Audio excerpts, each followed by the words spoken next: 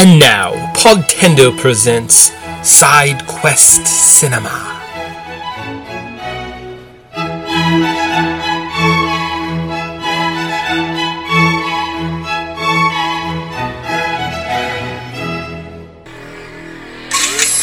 Deep underground, in the top secret research lab, security has been breached. A deadly virus capable of contaminating the entire world has been released. Oh my god. We have to get out of this building. What was that? It's the brakes! Hey guys, welcome to Podtendo Side Quest Cinema. It's a mini review, so we're just going to be kind of going through this movie very quickly. It's kind of our spooktacular month because we were too lazy to play a video game, so we watched some movies. Good job, us. Yeah, we got a lot of projects on the go. It's hard to balance all these things and make sure that we hit everything on a timely deadline, and we would rather not miss a deadline and put out an inferior product. No, we just like it's easy to squeeze in movie reviews now that we've started doing this. Yeah, these ones are kind of like our cop-outs. So it's like our cop-out today, Resident Evil 1. It was because we just played Resident Evil 3, so we watched funny movie. And I don't know. That's why we picked. So this movie was directed by Paul W.S. Anderson. It was distributed by Constantine Films. Was released March 15th, 2002. The runtime was 100 minutes. The budget was $33 million. The box office was $103 million. The cast included Mila Jovovich, Michelle Rodriguez, Eric Mabius, James Pureform, Martin Cruz, and Colin Salomon. So there you go. Pretty exciting stuff. Yeah, I mean, this movie was, for a long time, people argued the best video game movie since Mortal Kombat, and we were waiting for a really, really long time to get a good one of those video game movie. So I guess everybody didn't see the classic instant movie that everybody wants to watch day in, day out, the Super Mario Brothers movie. So yeah, I think we actually have some interesting first memories of probably watching this movie. We sure do. Nice. So let's get into the development details. We can't talk about maybe our first experiences, because I definitely remember waiting in anticipation, basically, of this movie for a while. It took a while for it to come out. We finally saw it randomly in, I think, Lethbridge or something like that, maybe weeks later. And I think I had told my friends the plot of the movie, because I was like, well, it's obviously never coming. And then finally it ended up in our small town theater. So I wrecked it for everybody. So hooray. Yep. Well, I think back in the day, we didn't have the internet, so we were spreading stories of, hey, you got to see this movie. This movie's coming out. So it was things could get a lot more hyped that back then. Yeah. Nice. Okay, so on to the development details. Let's see how this movie came to be. So a German production company, Constantine Films, bought the rights to RE in January of 1997.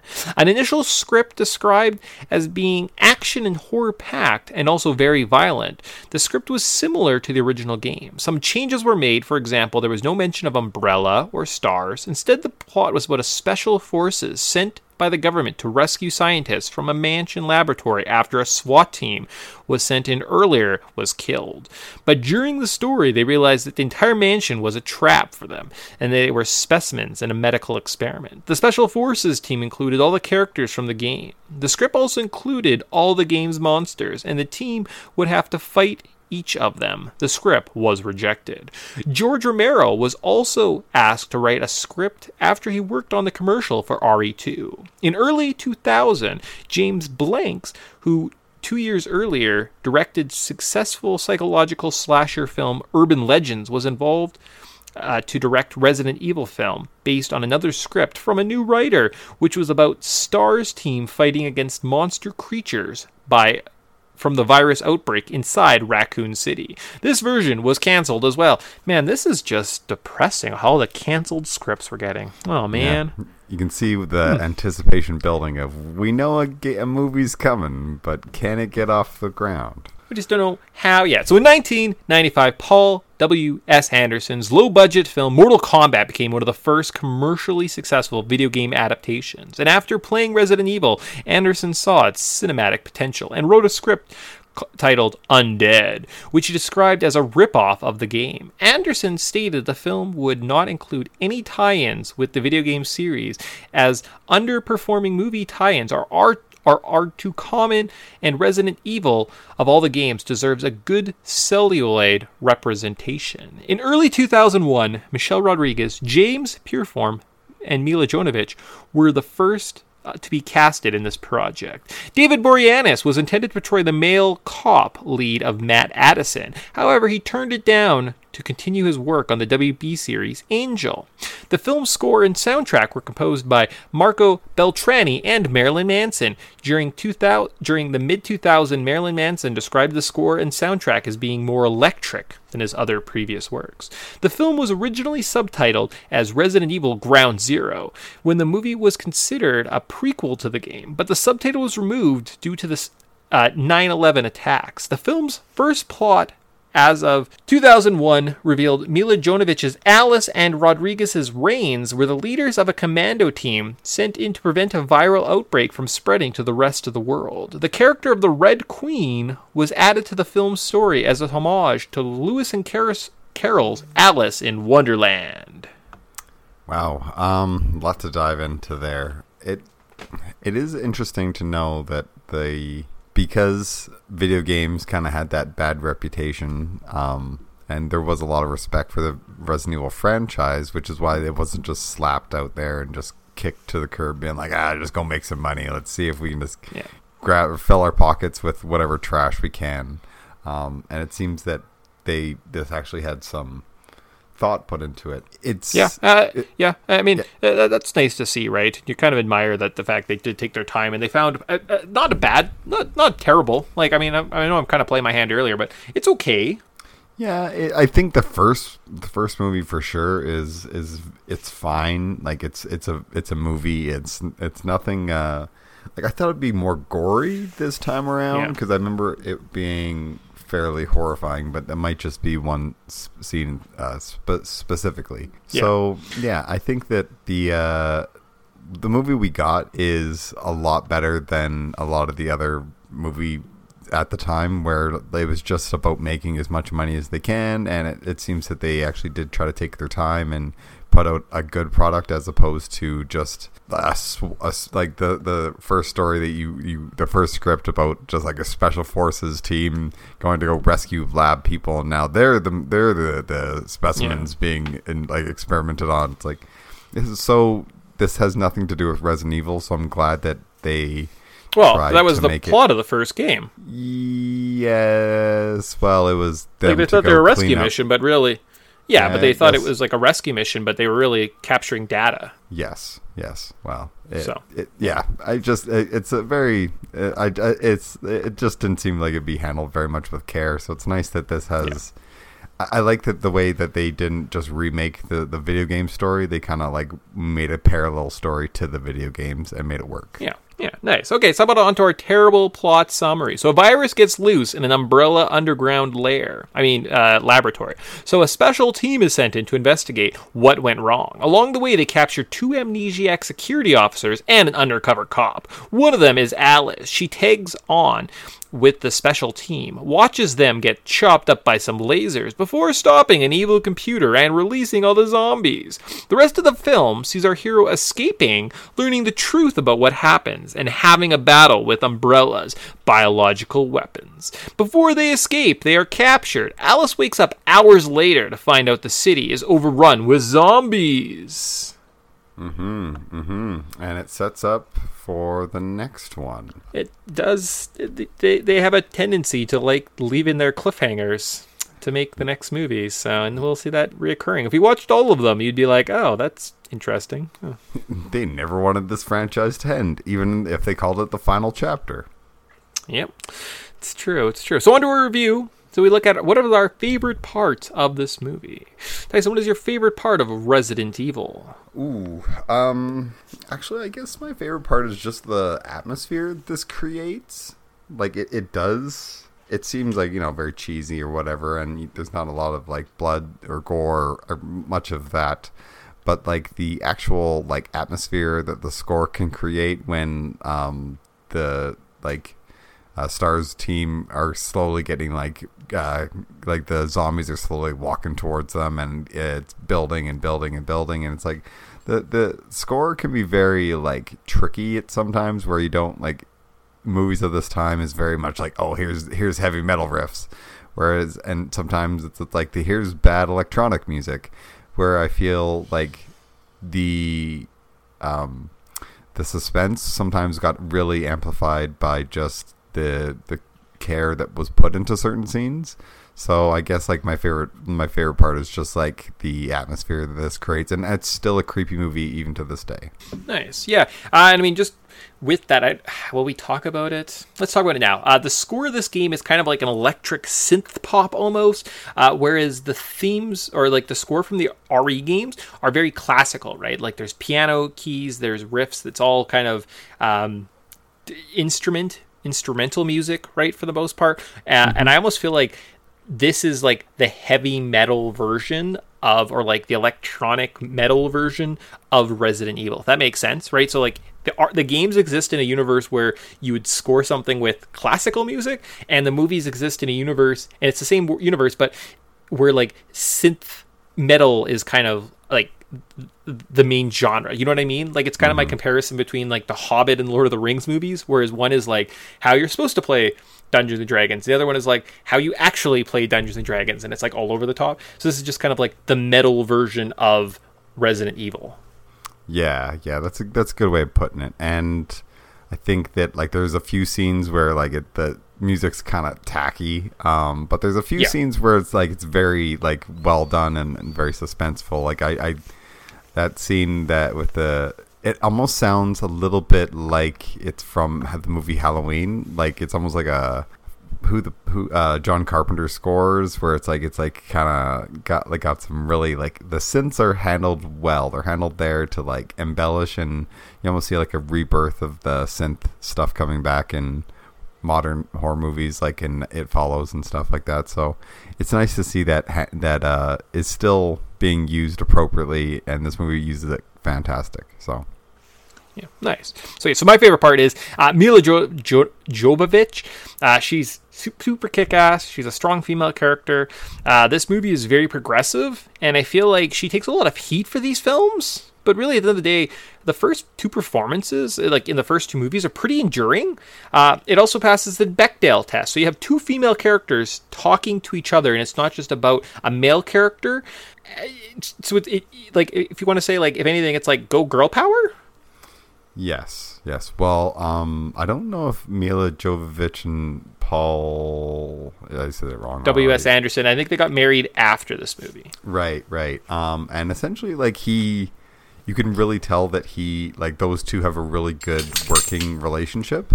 And I think that is very strong, where he wants to, like, he respects his wife. He tries to like make she's the sexy superstar, but she doesn't need anybody. She can do everything on her own. She's very independent. Yeah. And I think that is very much shown in the performance, and it makes her There's endearing. 6 movies. There's 6 movies, and they're all they do okay. Like, people remember them, and they're all led by a female. Not a lot of movies have that, right? So go Mila Jovovich. Yep. Cool. What's our most memorable scene or part? So I've got a couple contenders. So Alice's running corner kick that takes out the dog in the lab, the girl opening her eyes underwater, the laser hallway, or Michelle Rodriguez. She says a line that I still quote to this day, but I don't remember what it is. But she definitely has like a line where she's like, those are some potatoes. That's funny. I think the only other one might be the elevator scene. Girl getting her head knocked off at the beginning. That's also a pretty good one. Yeah, that was a good one. Yeah. I say the laser scene for sure takes it for me. It's the one I remember vividly, like us watching it in the theater, and like mom seeing it with us, and like her being like, "Oh my God, cover your eyes, child." Yeah. So very, very cool. But like the like, open the bloody door, man. It's like, I'm trying. And it's like, as like the entire team just getting murdered, you can just feel the pressure building and building. And it's super well done. And you can see that like, I know a lot of other movies like this has never been done before. And now now I seem like you feel like it happens way too often. So. Well, and like this movie is weird because there's an undercover cop whose first day on the job was kind of a reference to Leon from Resident Evil 2, even though this movie's trying to be like Resident Evil 1. And then randomly the laser hallway scene exists in Resident Evil 4, which also includes Leon. So they the video game started stealing stuff from these movies, which is kind of cool. So yeah, I would definitely say the laser hallway was probably the most memorable scene or part. What's your least favorite part of this movie? I'm gonna say the two lead actors, the guy, the sleazy guy that's stealing the virus, and then the undercover detective.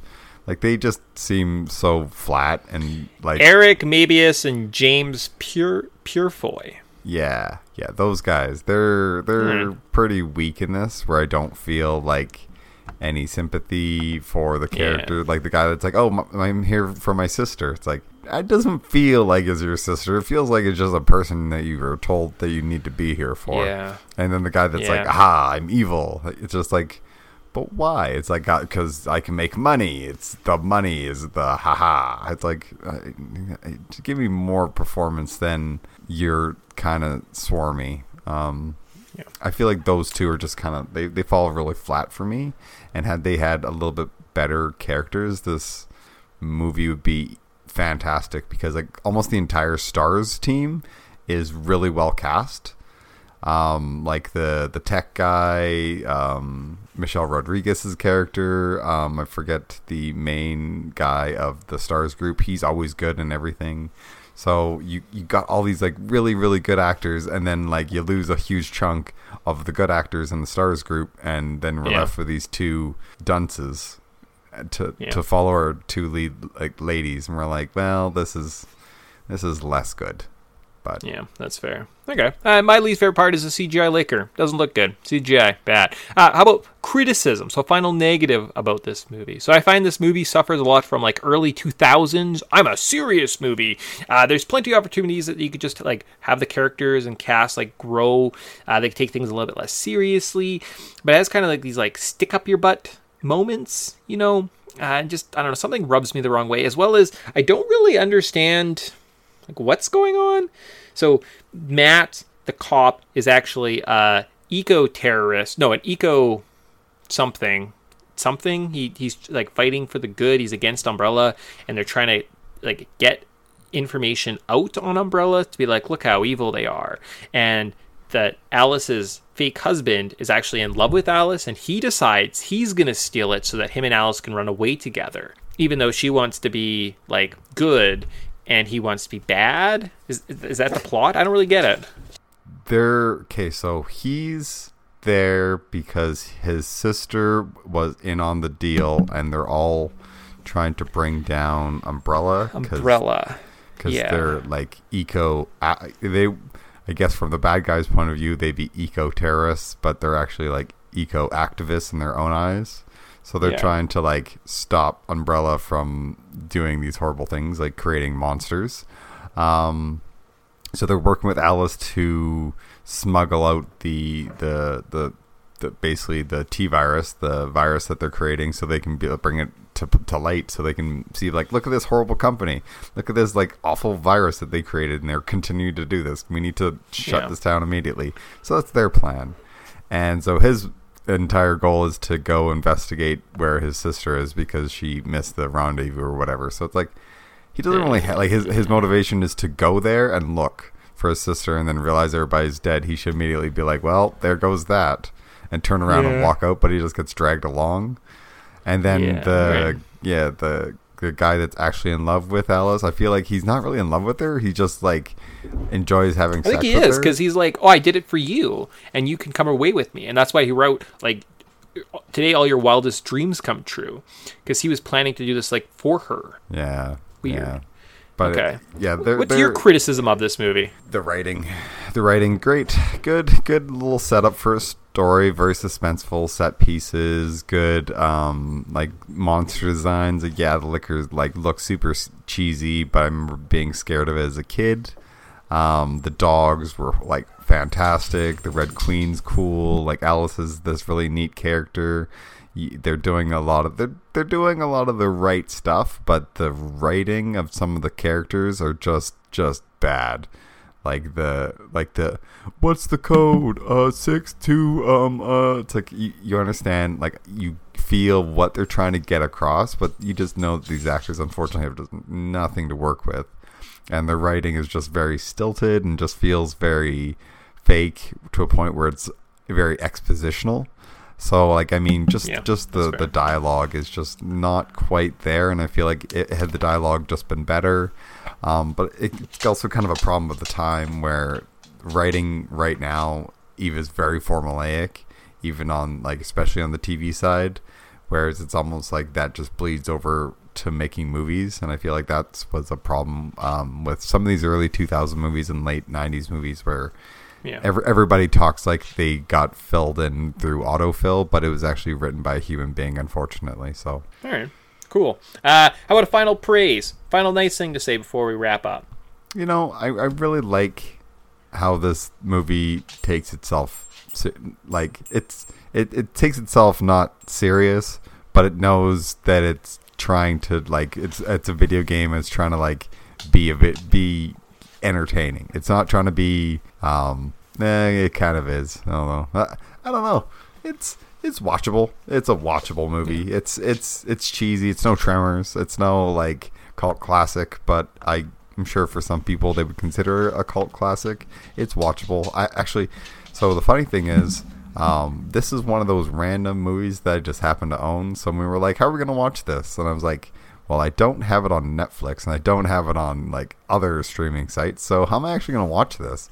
And then I went through my DVDs, and it's staring me in the face with the first 3 movies. I was like, well, it's good enough to be in part of my cheesy horror, like, discount bin collection. So if you see it in a discount bin, grab it. It's worth a yeah, I mean, I bought all 6 movies on Amazon. They were $15 on DVD. I got the next day for $6. It was $23.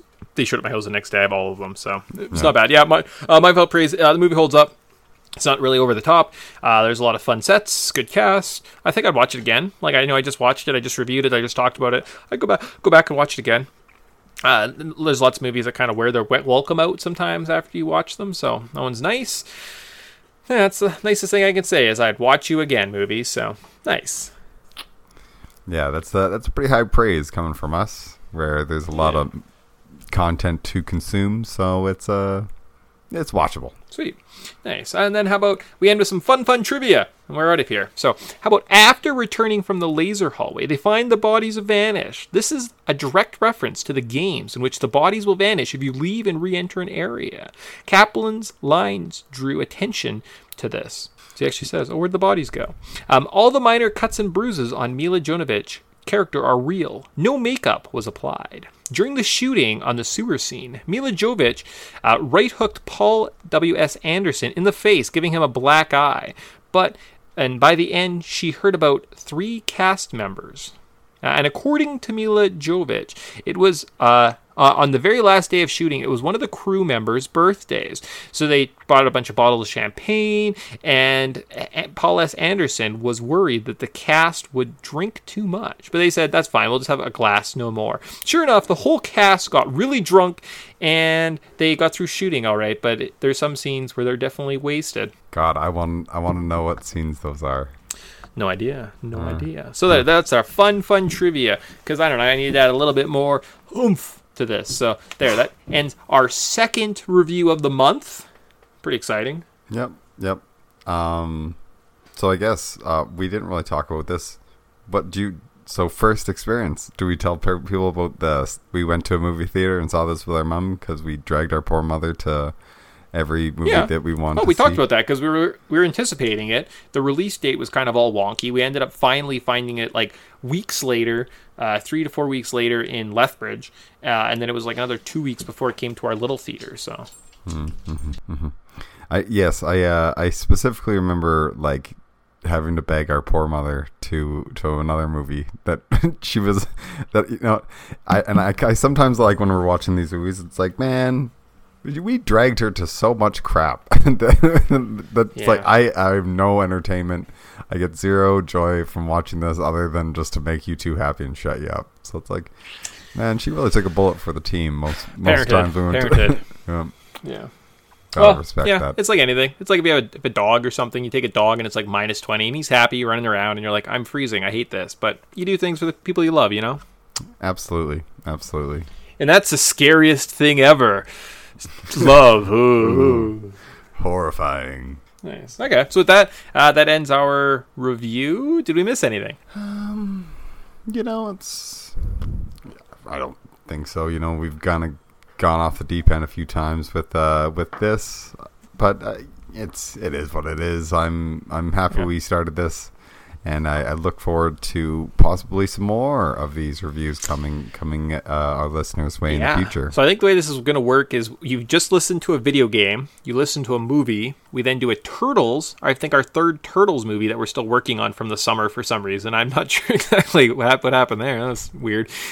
Then we're doing another Resident Evil movie, followed by our Halloween special at the end of the month. So it's jam-packed, It's good stuff. Yeah, absolutely. We got a lot of stuff coming your way. So we're going to try to finish 2020 nice and strong. Sweet. Yeah. Okay. So till next week, have a spooky time. Bye, guys. Yes, James Bond's coming soon. Bye.